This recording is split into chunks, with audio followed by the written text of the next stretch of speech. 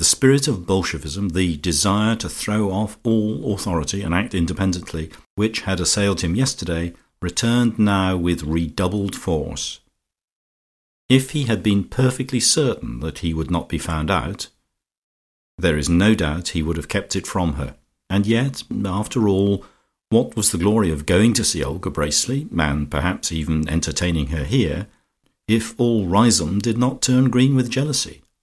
Moreover, there was every chance of being found out, for Lady Ambermere would be at the garden party tomorrow, and she would be sure to wonder why Lucia had not asked Olga. Then it would come out that Lucia didn't know of that eminent presence, and Lady Ambermere would be astonished that Georgie had not told her. Thus he would be in the situation which his imagination was unable to face, although he had thrown the drawing-room door open in the middle of the night and announced that he would fire with his poker.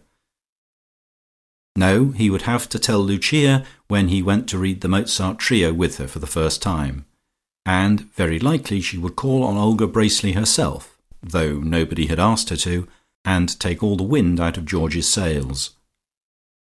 Sickening though that would be, he could not face the alternative, and he opened his copy of the Mozart trio with a sigh. Lucia did push and shove and have everything her own way. Anyhow, he would not tell her that Olga and her husband were dining at the Hall tonight. He would not even tell her that her husband's name was Shuttleworth.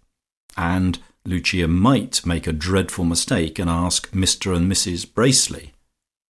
That would be jam for Georgie, and he could easily imagine himself saying to Lucia, "My dear, I thought you must have known that she had married Mr. Shuttleworth and kept her maiden name.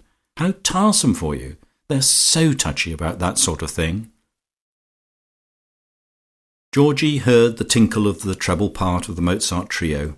Lucia always took the treble because it had more tune in it, though she pretended that she had not Georgie's fine touch which made the bass effective, as he let himself into Shakespeare's garden a few minutes before the appointed time.